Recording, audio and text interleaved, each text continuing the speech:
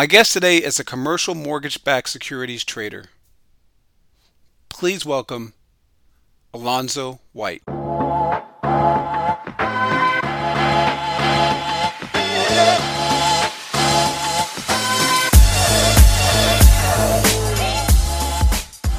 Alonzo, how's it going? Good. How are you, man? I'm doing well. Hey, man, thanks for Good, coming good. on to the podcast. I really appreciate it. Oh, no worries, man. I really appreciate you asking me to be a part of this. I think it's a really good idea.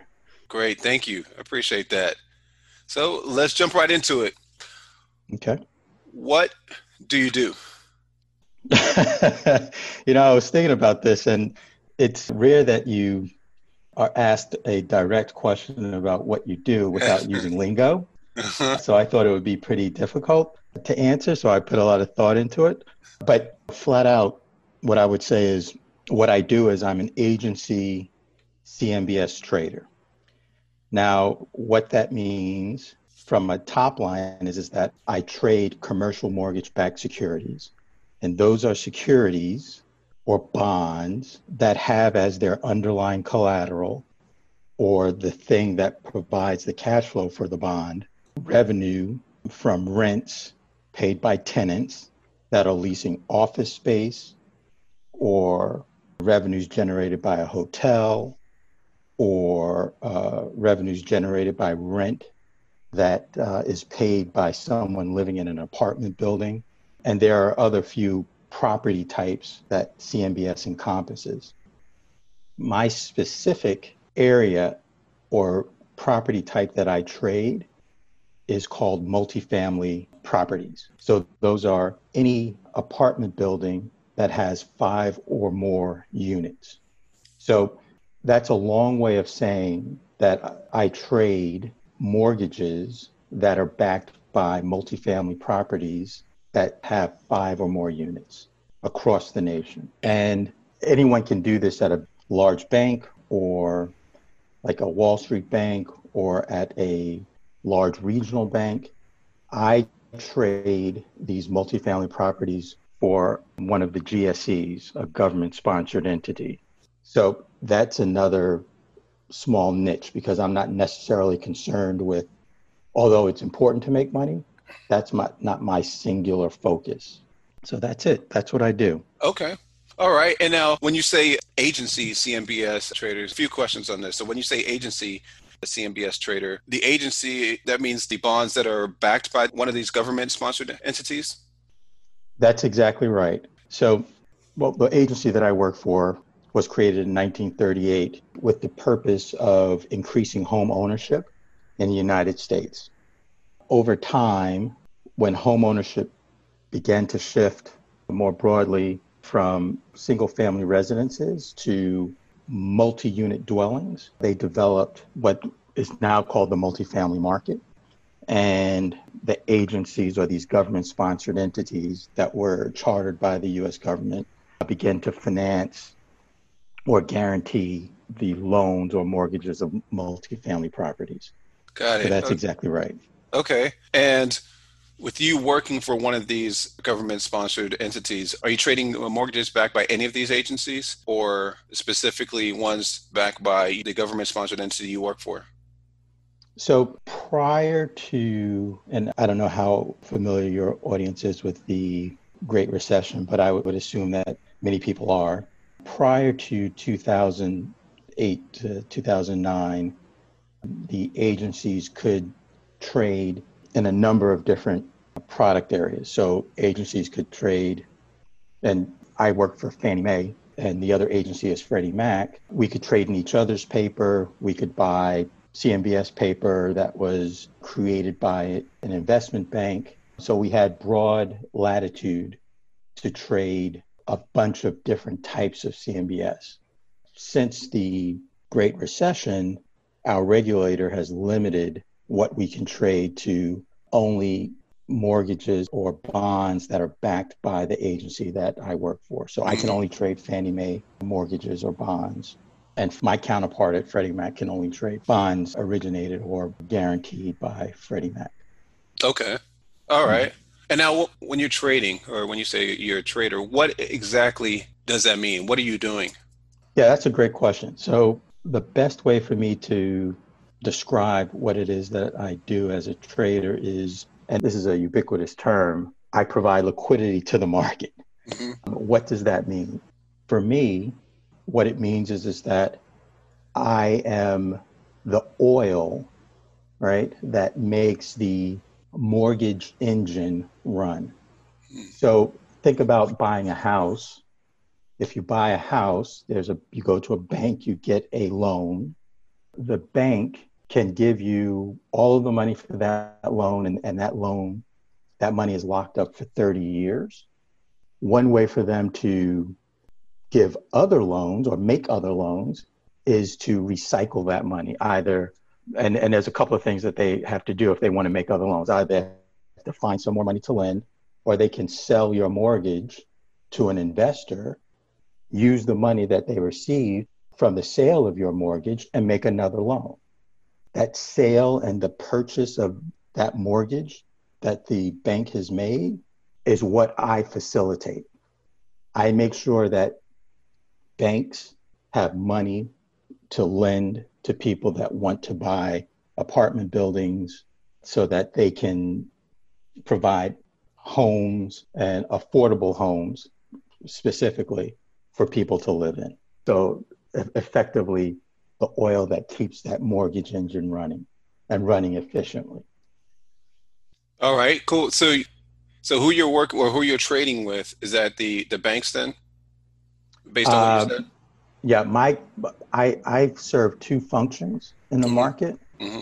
I am buying mortgages from originators of these mortgages, Hmm.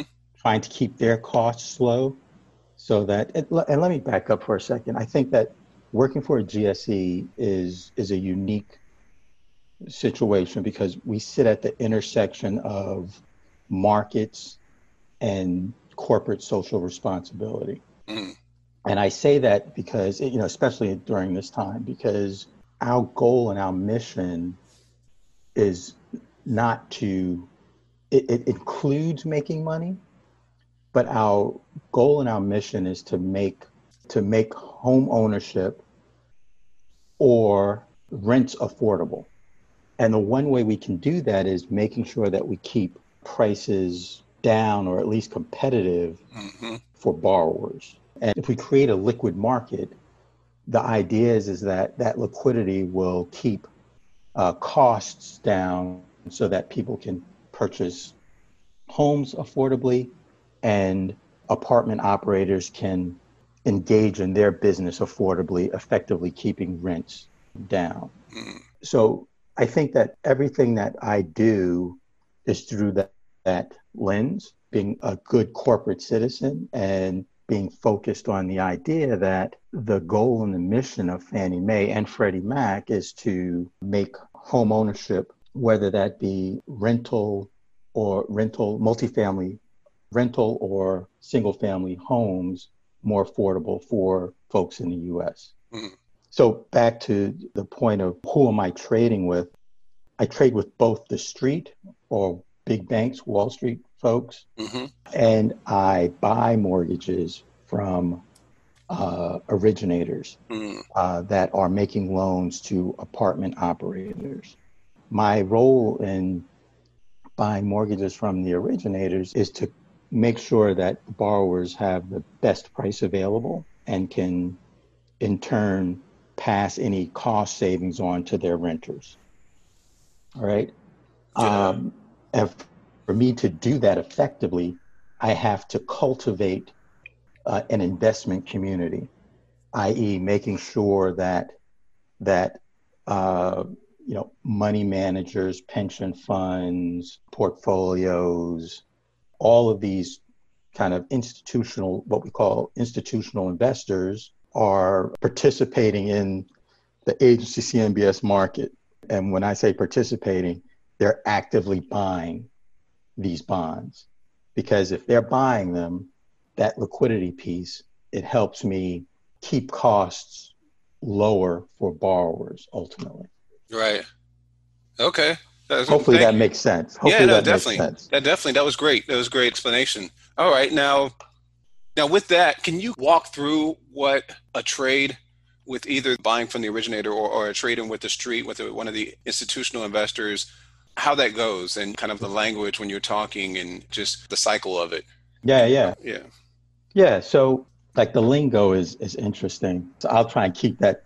I could have a glossary for lingo. Hmm. But what initially happens is a borrower, and I wish, we had a whiteboard, but it'd be great to put this up as a diagram. But a borrower or an apartment operator is looking to purchase an apartment building. Now, for the agencies, for Fannie and Freddie, most of the overwhelming majority of the loans that they guarantee is considered workforce housing. And what that means is that most of the loans that we guarantee and that we provide liquidity for are for people making 100% of the area median income or lower. We're not necessarily, although we do from time to time, we're not necessarily guaranteeing and providing liquidity for Park Avenue, $7,000 a month apartment building. Right. That's not the market that we're in. We're in the marketplace trying to provide liquidity for apartment buildings that are providing housing to police officers, firefighters, teachers, working folks, right? Mm. So I think that that's important to stress because that part of that corporate social responsibility piece. So back to the question, what does this look like? A borrower wants to buy an apartment building. They go to an originator or a lender that we have a relationship with, and they find out what the terms of their particular loan would be and what the cost of that loan would be. The lender has some idea of what the cost of that loan would be because they are in constant communication with Fannie Mae and with me specifically, right? So I can tell them, well, for a loan that is originated or an apartment building that's in Houston, Texas, in this particular neighborhood with this percentage of the apartments rented, generating this amount of cash flow, that's worth $101 to me, right? Hmm. And they'll tell the borrower, okay, well, this loan is going to cost you $101, right? And I'm just using numbers for, they don't mean anything. And the borrower says, okay, great. I'm willing to pay $101 to get this loan, right? So we make the loan. Now, remember previously what I said is that the Dutch lender makes that loan. They use their money, make that loan, but they don't want that money locked up for 10 years or 20 years or 30 years. Right. They sell that. They want to sell that loan so that they can make more loans. So they sell that loan to me or to a number of other market participants, but we're aggressively trying to buy that loan. And if you have more people trying to buy that loan, the cost of that loan gets higher, or the value of the loan gets higher, but the cost of the loan to the borrower goes lower. Hmm. It's just simple supply and demand, right? So Yeah. there are a lot of people out there that are trying to buy this loan. That lowers the cost to the borrower, right? And it makes it more, and they can pass on any cost savings to the renter in theory. So the lender sells that loan to me or to a number of other investors. If they sell the loan to me, I buy the loan settles into my portfolio, a security is created, and then it sits in my portfolio or on my balance sheet. And I have two things that I can do with that loan or bond. I can find an investor for that bond, or I can accumulate a bunch of these bonds and create a very large bond and sell that in one big chunk to a very large investor. And that's kind of the process Hmm. without having a chart to kind of show you. The Right. borrower asks a lender for a loan. The lender queries the market of which I'm a part to find out how much that loan would cost the borrower and how much they could get for the loan. They sell the loan to the market. The market either transfers that loan to an end investor or accumulates bonds over a period of time and what's called resecuritizes those bonds into a larger bond and sells it to a very large investor or a number or a bunch of different very large investors. So that's kind of the process. Yeah, that's great. Okay. All right. Now, with that, sounds like you're pricing these loans throughout the day. So, how do you monitor the market, your market? Yeah, so the term screen jockey comes to mind. So on my desk, I have four monitors, and one of the things that attracted me to fixed income more broadly is that fixed income, I think, sits at the nexus of markets and economics. And to price loans, I'm monitoring what's happening from a global macro perspective, meaning what does the Bank of England, which is the Federal Reserve of Great Britain, what are they doing? What is Japan's Federal Reserve equivalent doing? What the Fed is doing? What are some of the economic indicators that are going on globally? What's happening there, and how is that impacting U.S. Treasury rates or interest rates in the United States? That's where I start. Then you look at economic data. Every week we have, and given that we're going through this pandemic, people may be familiar with jobless claims or the number of people unemployed. Every week, the Bureau of Labor Statistics puts out data that tells you how many people are filing for initial jobless claims. This economic data impacts where interest rates are and how market participants feel more broadly about investing in a particular market. Because each of these fixed income markets that they may participate in, whether it be commercial mortgage-backed securities where I'm situated, or corporate bonds, or asset-backed securities, which are like bonds that are backed by credit card receipts or car loans, all of these different fixed income instruments have different risk profiles.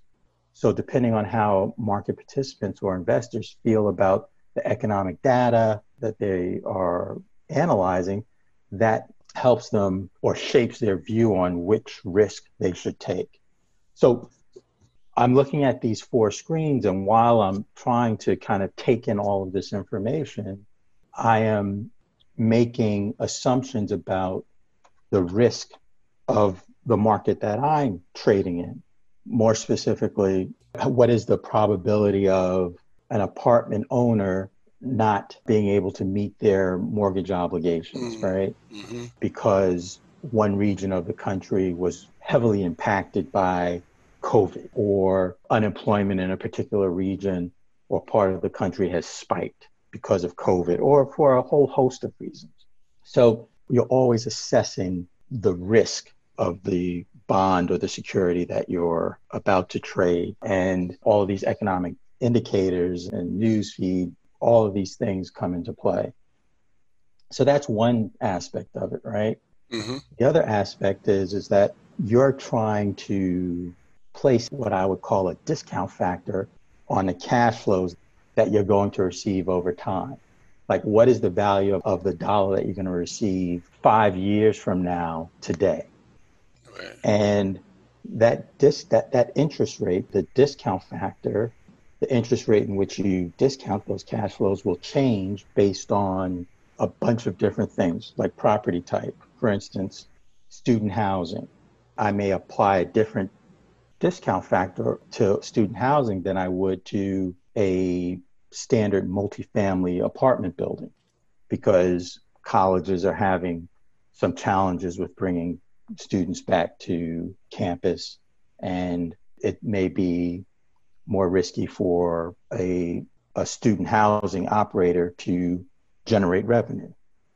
So there are all of these things, these idiosyncratic things specific to a property that will influence how you value that property. So one of the things that I do on a day-to-day basis is that I have a discounted cash flow calculator, right? Which is a standard tool that many people in my profession use. And I'm just running cash flows. And I have tools that allow me to run different scenarios or different models. Like, what if the borrower can't pay in 2 years? What if he can't pay in 3 years? What if he can't pay in 7 years? What do my cash flows look like? And what is the value of that cash, of that dollar in year 7 today, given the Right. assumptions that I make. So I have all of these tools on my monitor or on my desk, on my computer screen that help me analyze the risks, if that makes sense. Yeah, 100% makes sense. Okay, great. So wow. So you have this tool. It looks at all the different risk factors out there, whether it's region or these certain macroeconomic indicators or whatever, all the different risk factors. And you know what cash flows are supposed to come in depending on the loan, how far out. And you're putting this in this calculator on your screen and it's discounting it. And it's a way for you to come up with how you should price appropriately these loans or bonds.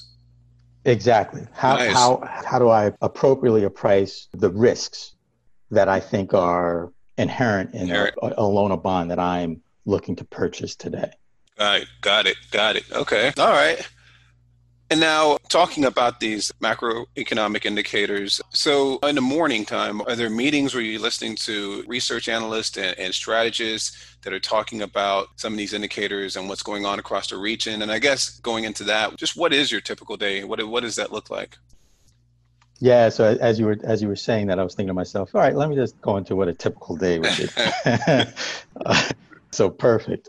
So my day typically starts between 7:30 and 8 o'clock, probably closer to 7:30.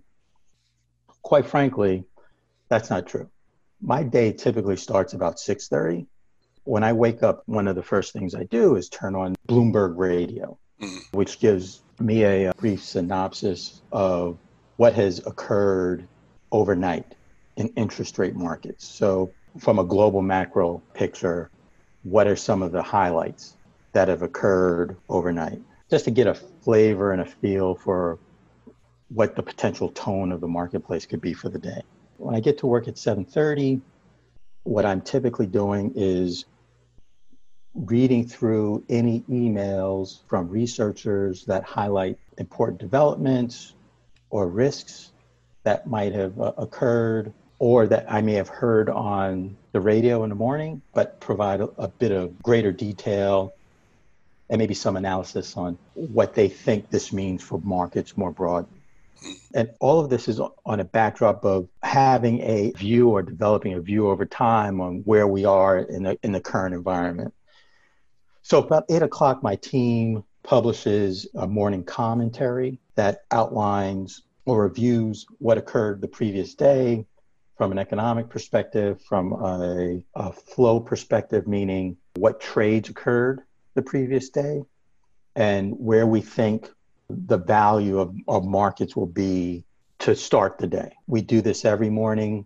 It goes throughout the firm. It doesn't leave the firm, but it gives people in the firm an idea of what we're thinking more broadly about the economic environment and where we think the value of our market could be. Sometimes it's that we think that our market is going to be valued higher. Sometimes it's that we think it's going to go lower. And we want to give people the heads up on that before the day starts. mm, Now, once we publish that morning commentary, we typically have, or at least on Mondays in my firm, sometimes it's Tuesdays at other places, we typically have a morning meeting where all of the traders come together from different desks and talk about some of the risks that they're seeing. So at Fannie Mae, we have a treasury group that trades U.S. treasuries and provides a lot of support functions for my desk. They interact with the street, with Wall Street, big banks, and other large regional banks, and buy and sell interest rate risk. So they may have a completely different view, even though I'm aware of the global macro picture. That is their market, and they live in that market every day. So they may have more insight than I do. So on Mondays, we typically have a meeting with them where we walk through some of the monetary policy, which is kind of the Fed and other central banks, what they think is going on in that space, and the fiscal side, which is the legislative side, tax increases versus tax decreases. Many of the listeners may be familiar with the fact that right now Congress is negotiating more stimulus, right? That's a fiscal policy response. So those things impact markets.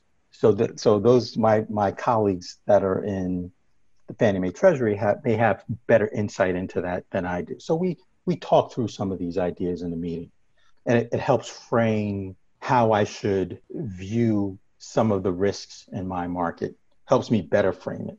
Mm-hmm. Once we have those meetings, we sit down, we strap in, and we're ready to go and start putting out levels to our originators, the people that make loans, and indicating what kinds of loans we find more valuable than others. And that's on one hand. And on the other side, I look at my portfolio, the securities, the mortgages that I own in portfolio, and I start to figure out, well, which one of these mortgages do I think is more attractive to investors than others? And how can I sell those mortgages to make as much money as possible so that I can pass through the gain, if you will, to borrowers or to loan originators to make the borrowing costs for apartment operators cheaper. It's a kind of a virtuous cycle there. Mm-hmm. All right. So listening to the Bloomberg Radio, reading your research, publishing that morning commentary. And sorry, with that morning commentary, is that something that anyone can see, or only the street, really? Only institutional? Really, the morning commentary that we publish is internal only. Oh, internal. Sorry, I missed it. Okay. Only Fannie Mae employees can see that. Okay, got it. Okay. All right. Now, with all that, what about when you get off? I'm guessing you get off a little bit after markets close. Are you able to just shut it off when you get off, or are you seeing news going on about certain places, maybe large corporation laying off, or just any type of news that you know or think will affect your markets, and you're thinking about that at night, or you just try to shut it off as soon as you get home? In a perfect world, I would listen to business radio or anything that might come down the pipe that could help me frame the market for the next day. But you got to shut it down. Mm-hmm. So when I get home, I have a cocktail. Mm-hmm. And then what inevitably happens is that I find myself listening to programs on television that are related to what I'm doing, whether that be programs that give me some insight on the fiscal policy response. So, political programming. I'm partial to PBS, like the NewsHour, because it frames some of the more important things that are happening from a political perspective without political spin. From my perspective, that's just my perspective. And I try to shut it down, but ultimately I find myself just kind of everything that I hear helping me frame where and what I think the risks are to my market. Does that make sense? Oh, yeah, definitely. Yeah, it does. Yeah. It does. Yeah. All right. And then let's talk about skills and characteristics. What skills and characteristics would you say are most important to be a successful agency CMBS trader? Yeah. Thank you for suggesting that I am a successful agency CMBS trader. That's much appreciated, man. I do appreciate that. You're welcome. I think that one of the things that is required is that you have to be comfortable with numbers. You don't have to be a rocket scientist. I'm far from that, but you have to be comfortable with numbers. And I would say that is a good foundation to start from, because you're analyzing cash flows. That's your job. And if you're not comfortable with numbers, that can become challenging. And here's the beauty of that. Anyone can get comfortable with numbers. No one is born with a specific aptitude for math or not. Everyone can get comfortable with numbers. It's just practice. So that's one of the things that I think is important. The second thing I think is important is that, like sports, you have to have the ability to put the last play behind you. It's not going to be the case that every trade that you make makes money. And sometimes you can lose quite a bit of money. But if you trust in your process, you've got to put it behind you and move on to the next trade. So that's another thing, being able to, I don't want to say compartmentalize, but I think that's probably one of the better things, one of the best ways to describe it, is this is one trade, this is how it went, this is the next trade, and this is how this is going to go. Right. With that said, I think it's also important to have the ability to recognize when something is not going right and to readjust. So being able to put the trade behind you, but if you start to see a pattern developing, being able to do some analysis to determine whether or not your assumptions were wrong and not be wedded to the wrong thing, not be wedded to being right, but be wedded to trying to find the right answer. And there's a difference there. Mm-hmm. The reality is that you may never find the right answer, but being able to challenge your own ideas and assumptions and make a course correction if required. Yeah. So that's three. And then finally, I think many people may not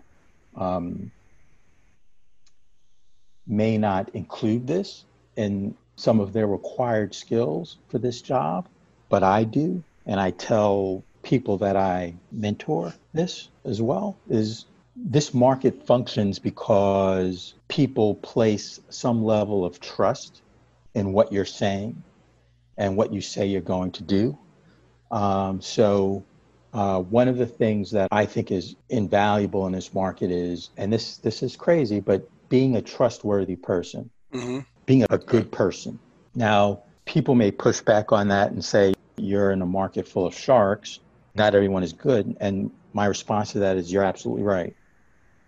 I come across people and have had knockdown, drag out arguments with my counterparts, not at my job, but people that I'm trading with, because I think that they've not acted in a manner that is above board. But that does not change how I approach the business, and it does not change how I conduct myself. Right. I think that one of the things that I'm most proud of is that over the course of my career, my colleagues and my peers at other places would say, you know what, that guy's a good guy. And he's trying to make sure that he's trying to find a win-win. He's not trying to take you for bad, or he's trying to find some common ground and a win-win. And I think that really helps to get business done when getting business done can be challenging, right? People are more willing to, in a challenging environment, to do business with someone that they feel like they can trust and think is, at least looking to find common ground than someone that they think is a shark and is looking to rake them over the coals. Got it. Yeah. All right. And I love that. Love how you put the importance on being trustworthy. Yeah, that is important to have people be able to trust you and know that you're accountable. Right. Now, maybe in different areas, but you've been basically in this industry since about 2002, I think. Can you talk about what made you get into mortgages and especially agency CMBS? I know the CMBS, those are a little bit more complex and volatile than the residential MBS mortgages or MBS. So just what made you get into mortgages and CMBS? And then also just kind of talk about the steps you took to get to where you are. Yeah, so this is like one of my favorite questions. It's because it was a long and fortuitous route. But I grew up in New York, and I'll start from why I chose this industry. And I grew up in New York, and I'm the first person in my family to go to college. And I grew up in an area of the city where my apartment building could see downtown Manhattan, like from the Empire State Building to the World Trade Center.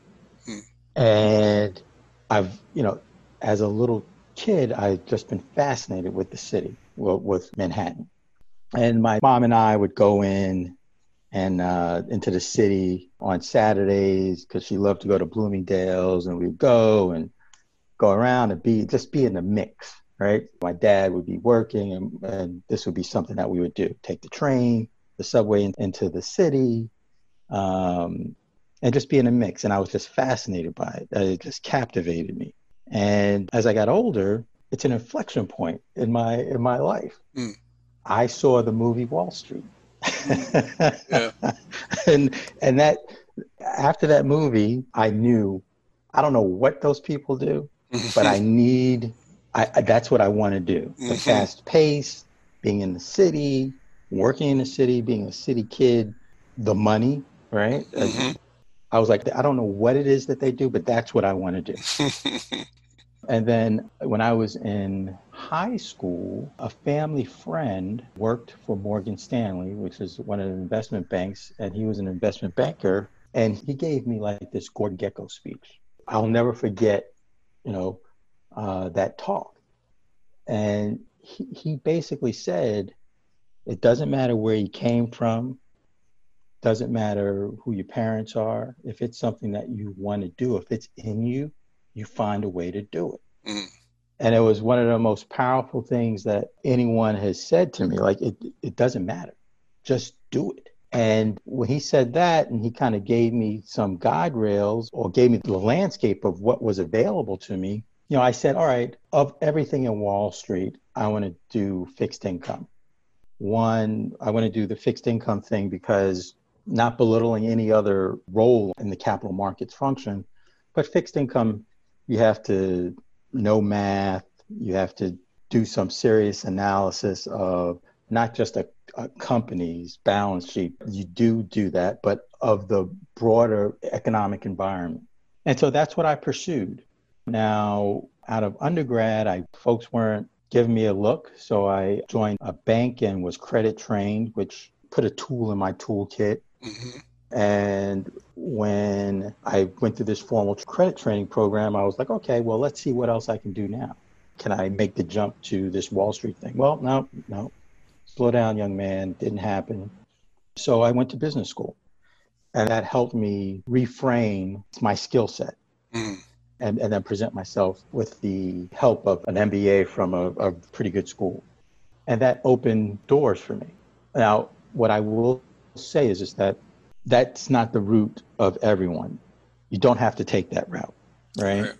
I had to take that route because my undergraduate institution just wasn't a place where folks were looking for people to be traders on Wall Street. Okay. Just wasn't happening. And I think that when I was coming up, the roadblocks to entering this profession, they were a bit more challenging than I think that they are today. Right. For a whole host of reasons. So as I kind of think about this, I don't want to discourage anyone from pursuing this career if it's something that they want to do. So I landed at one of the kind of big time investment banks, went through their training program and landed on the mortgage desk and had an experience there, which was great, worked with some great people, moved to another bank. And then the Great Recession hit. And I found myself on the investor side working for the largest pension fund in the United States, investing in running a portfolio for CMBS, for commercial mortgage-backed securities. And it was just, quite frankly, by happenstance that I got into the commercial mortgage-backed area. My boss at the time, he was running the residential mortgage book. And he was like, well, why don't you run the CMBS book? Because I have my hands full with the residential mortgage book, even though my experience was in residential mortgages. And that's how I found myself in the CMBS market. What I will say, just going back a bit, is of all the fixed income instruments that are out there, or securities or markets that you could play in, I chose mortgage-backed securities because I thought that was the most challenging. And if you understood mortgages, you were the smartest guy in the room. That may or may not be true, but that's what I still believe today. So that's why I chose mortgages. Got it. Man, well, I love that. I love the quote, doesn't matter where you came from, just do it, which is so important. And then just what you see in those closed doors, you come out from undergrad and it wasn't there, but put your head down, got into a credit trading program, get out, is not there, put your head down, you go into business school and you're there. Yeah. The door's open for you. And how did that feel? You talk about you coming from that other borough, looking at Manhattan. So you're the first of your family to go to college, and then you get that job from the very prestigious investment bank. Can you just talk about when you found out and then your feelings and telling your family and things of that nature?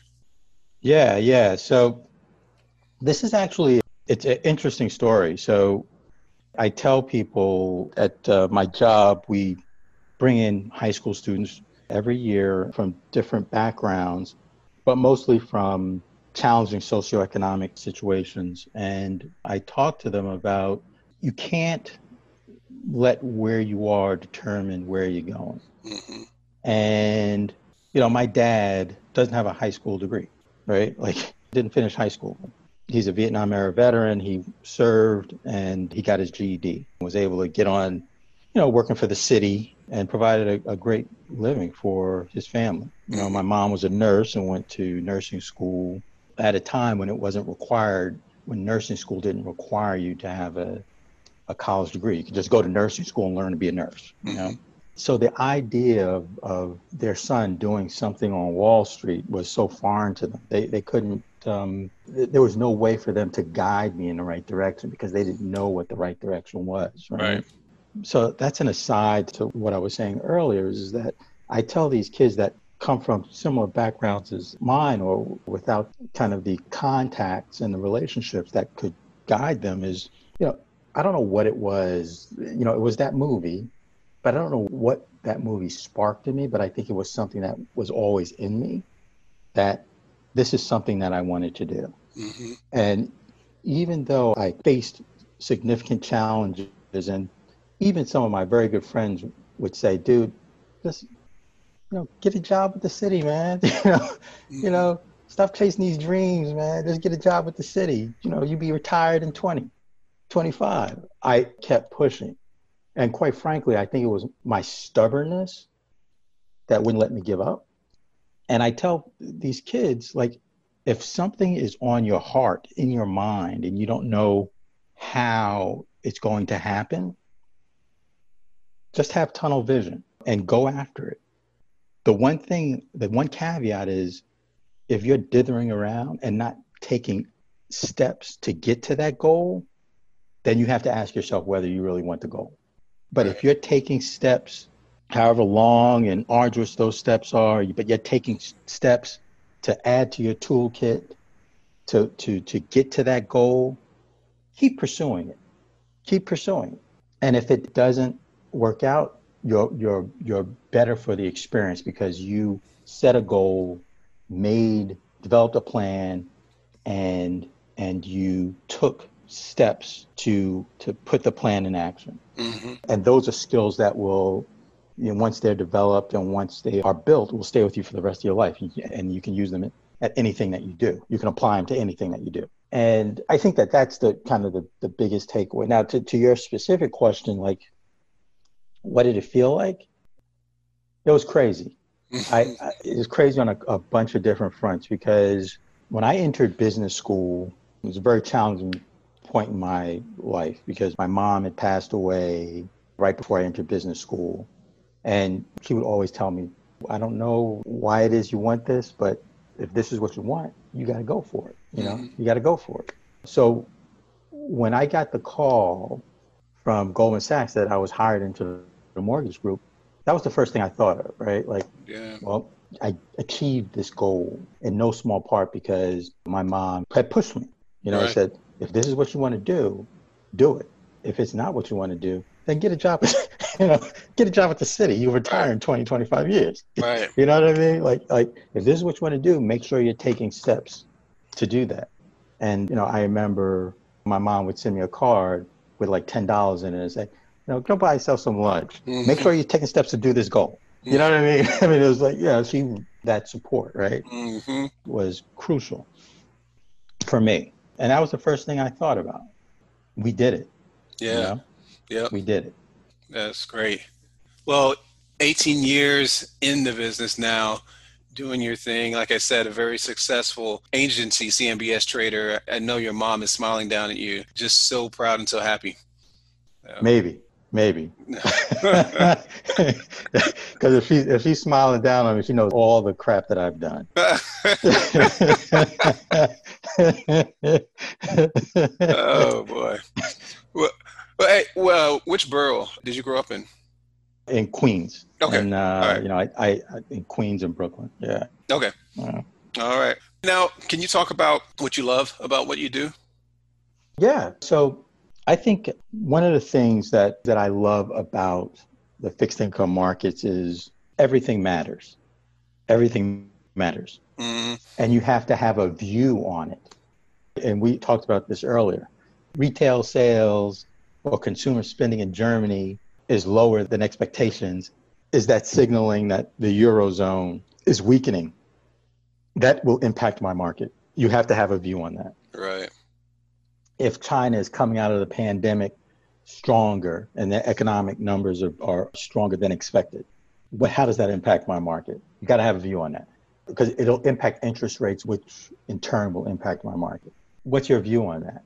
If the folks in Congress let states go bankrupt or don't pass fiscal stimulus that help states recover from the cost of COVID or whatever, that will impact markets, right? Like what I love about it is that you have to synthesize all of these inputs and determine what is relevant and what's not to what you're doing, because they all can have an impact, small or large, but you've got to figure out what's important. And that's the one thing that I really love about my job. Yeah. Yeah, I can see that. Now, what about on the flip side, though? What type of challenges are there for you in your job? I think I'm fortunate that I work where I work. I know some of my peers at investment banks face a more challenging work environment. I have a bunch of latitude with respect to taking some time off or leaving early to do family stuff or to spend some quality time with my family. That's not necessarily the case at many of the investment banks, although that has been changing. So that's one of the things that I don't like necessarily about the job. The other thing is, and I've struggled with this in different forms from time to time, I don't necessarily like the clubbiness that still exists in my industry. The attitude that we're the smartest guys in the room still exists in some places. And sometimes that leads to groupthink with respect to, who you hire, who gets promoted, which can be challenging to people of color and people that are different, that bring a different perspective to this thing. Mm-hmm. So that's one of the things that, and quite frankly, and I know that you didn't solicit this, but I'm offering this up.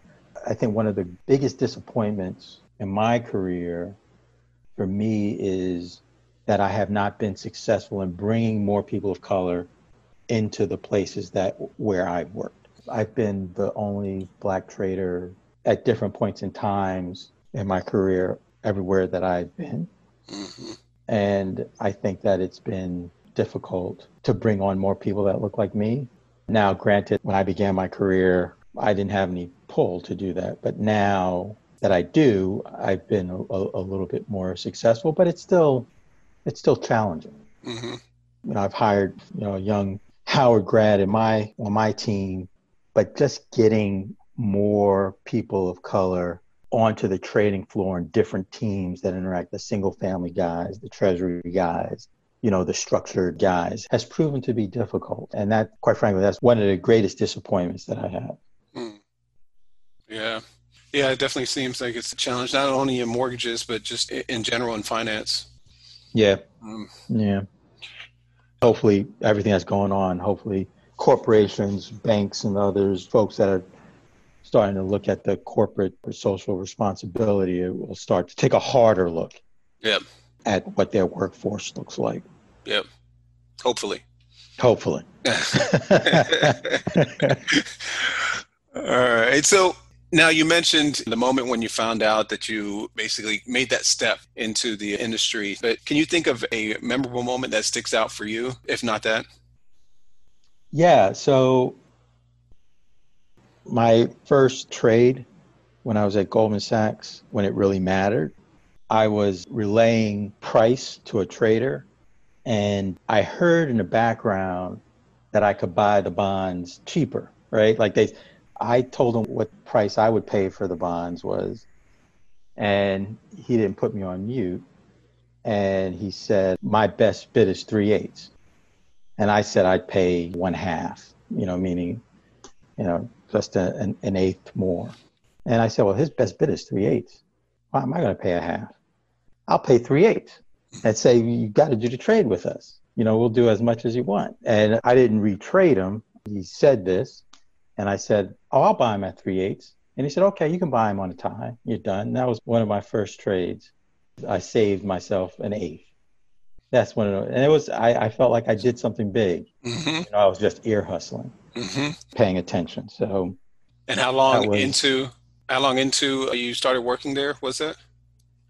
that was like a week after or 2 weeks after I finished my training Wow. class. Yeah, like 2 weeks. Yeah. So people were like, "Oh, you know, that's a great. That was great. That was great." Mm-hmm. You know, it gets a lot harder after that. So like boiler room where they cut your tie? No, I didn't go that far. I would have been upset if somebody cut my tie. Well, hey, Alonzo, man, this has been great. We're at the end of this interview. Want to ask you some quick hitter questions for fun, just for Yeah. people to get to know you a little bit better. But before we do that, though, is there anything else that you want to discuss or anything you feel like I left off asking you? No, I think I probably shared way too much. But like the one thing I would say is that for folks, regardless of what it is, if you're looking to make a career change or trying to find what interests you and you're embarking on exploring what options might be available for you for a career, find something that you want to do, that you feel inside, that you're led to. And if it's challenging, you know, it may not come right away. Just take steps, even if they're incremental steps, to add tools to your toolbox so that you're getting prepared for your ultimate goal and career. I think that that's hugely important. Like if you want to be a singer, you want to be a pop star, cool. Taking piano lessons? Are you learning how to read music? Are you learning how to write? Are you doing voice training? What are you doing other than singing in the shower? Because if all you're doing is singing in the shower, it might be difficult. But if you're taking those small incremental steps towards your goal, I'm not saying that you'll get there, but at least you're working towards that goal. Right. And that gives you some structure, and it gives you a framework that you can apply to other aspects of your life. Yeah. Yeah, love it. Take steps to add to your toolkit, as you said, and that will get you to your goal. And just love how you said you can't let where you are determine where you're going. Exactly. Those two huge things, I think, are just great advice. All right, let's get to these quick hitter questions. All right, man. First one, what's your favorite sports team? Oh, the New York Mets. Yeah, me too. Although it's been hard, man. It's been hard since I think 2000. Oh, it's been hard, man. It's been hard. Well, we'll see. But things are looking up. Steve Cohen owns the Mets. The Wilpons are out. That's a good step. Yeah. All right, favorite movie or show? Oh man. That's tough, dude. That's tough. But honestly, I still watch Wall Street today. Oh yeah, yep. I still watch Wall Street today. It's definitely a classic, man. I'll watch it too. All right, favorite musical artist or group? Tribe Called Quest. Yeah, nice one. All right, favorite vacation spot? Oh, dude. Favorite vacation spot, Martha's Vineyard. I love that place, man. Nice. I still have yet to go. And favorite food or drink? It's something I call the Alonzo Palmer. All right, well, what's that? It's an Arnold Palmer with a shot of Basil Hayden. And it has to be Basil Hayden. It can't be any other bourbon. It throws the taste off. All right, the Alonzo Palmer. Let's try that out. Palmer. Gotta try that. All right. Hey, well, Alonzo, like I said, it's been great. I love what you do. Like you said, putting that oil on for the markets. You're creating liquidity for the markets. Love the advice that you gave. I learned a lot from this. And you talked about what you do for the kids and your talk to the kids. And that's great. I love that as well. So, hey, man, congrats on all your achievements so far. And just keep doing what you're doing. And thank you for coming on to the podcast. Hey, man, thanks for having me. It was a privilege. I really appreciate it. And I really appreciate what you're doing. I think this is a huge service for folks that just want to learn more about what's out there, because part of the issue, part of the problem sometimes is that folks just don't know what's available to them. Yep. And this is a big service, huge service. Thanks, man. Thank I you. really appreciate that. Yeah, thank you. That means a lot. Thank you. All right, man. Well, have a good one. All right, brother. All right. Thank you, everyone. If you have any comments or questions or would like to be on the podcast, please reach out to me on Instagram at Rodolfo Cooper. Thank you. Bye.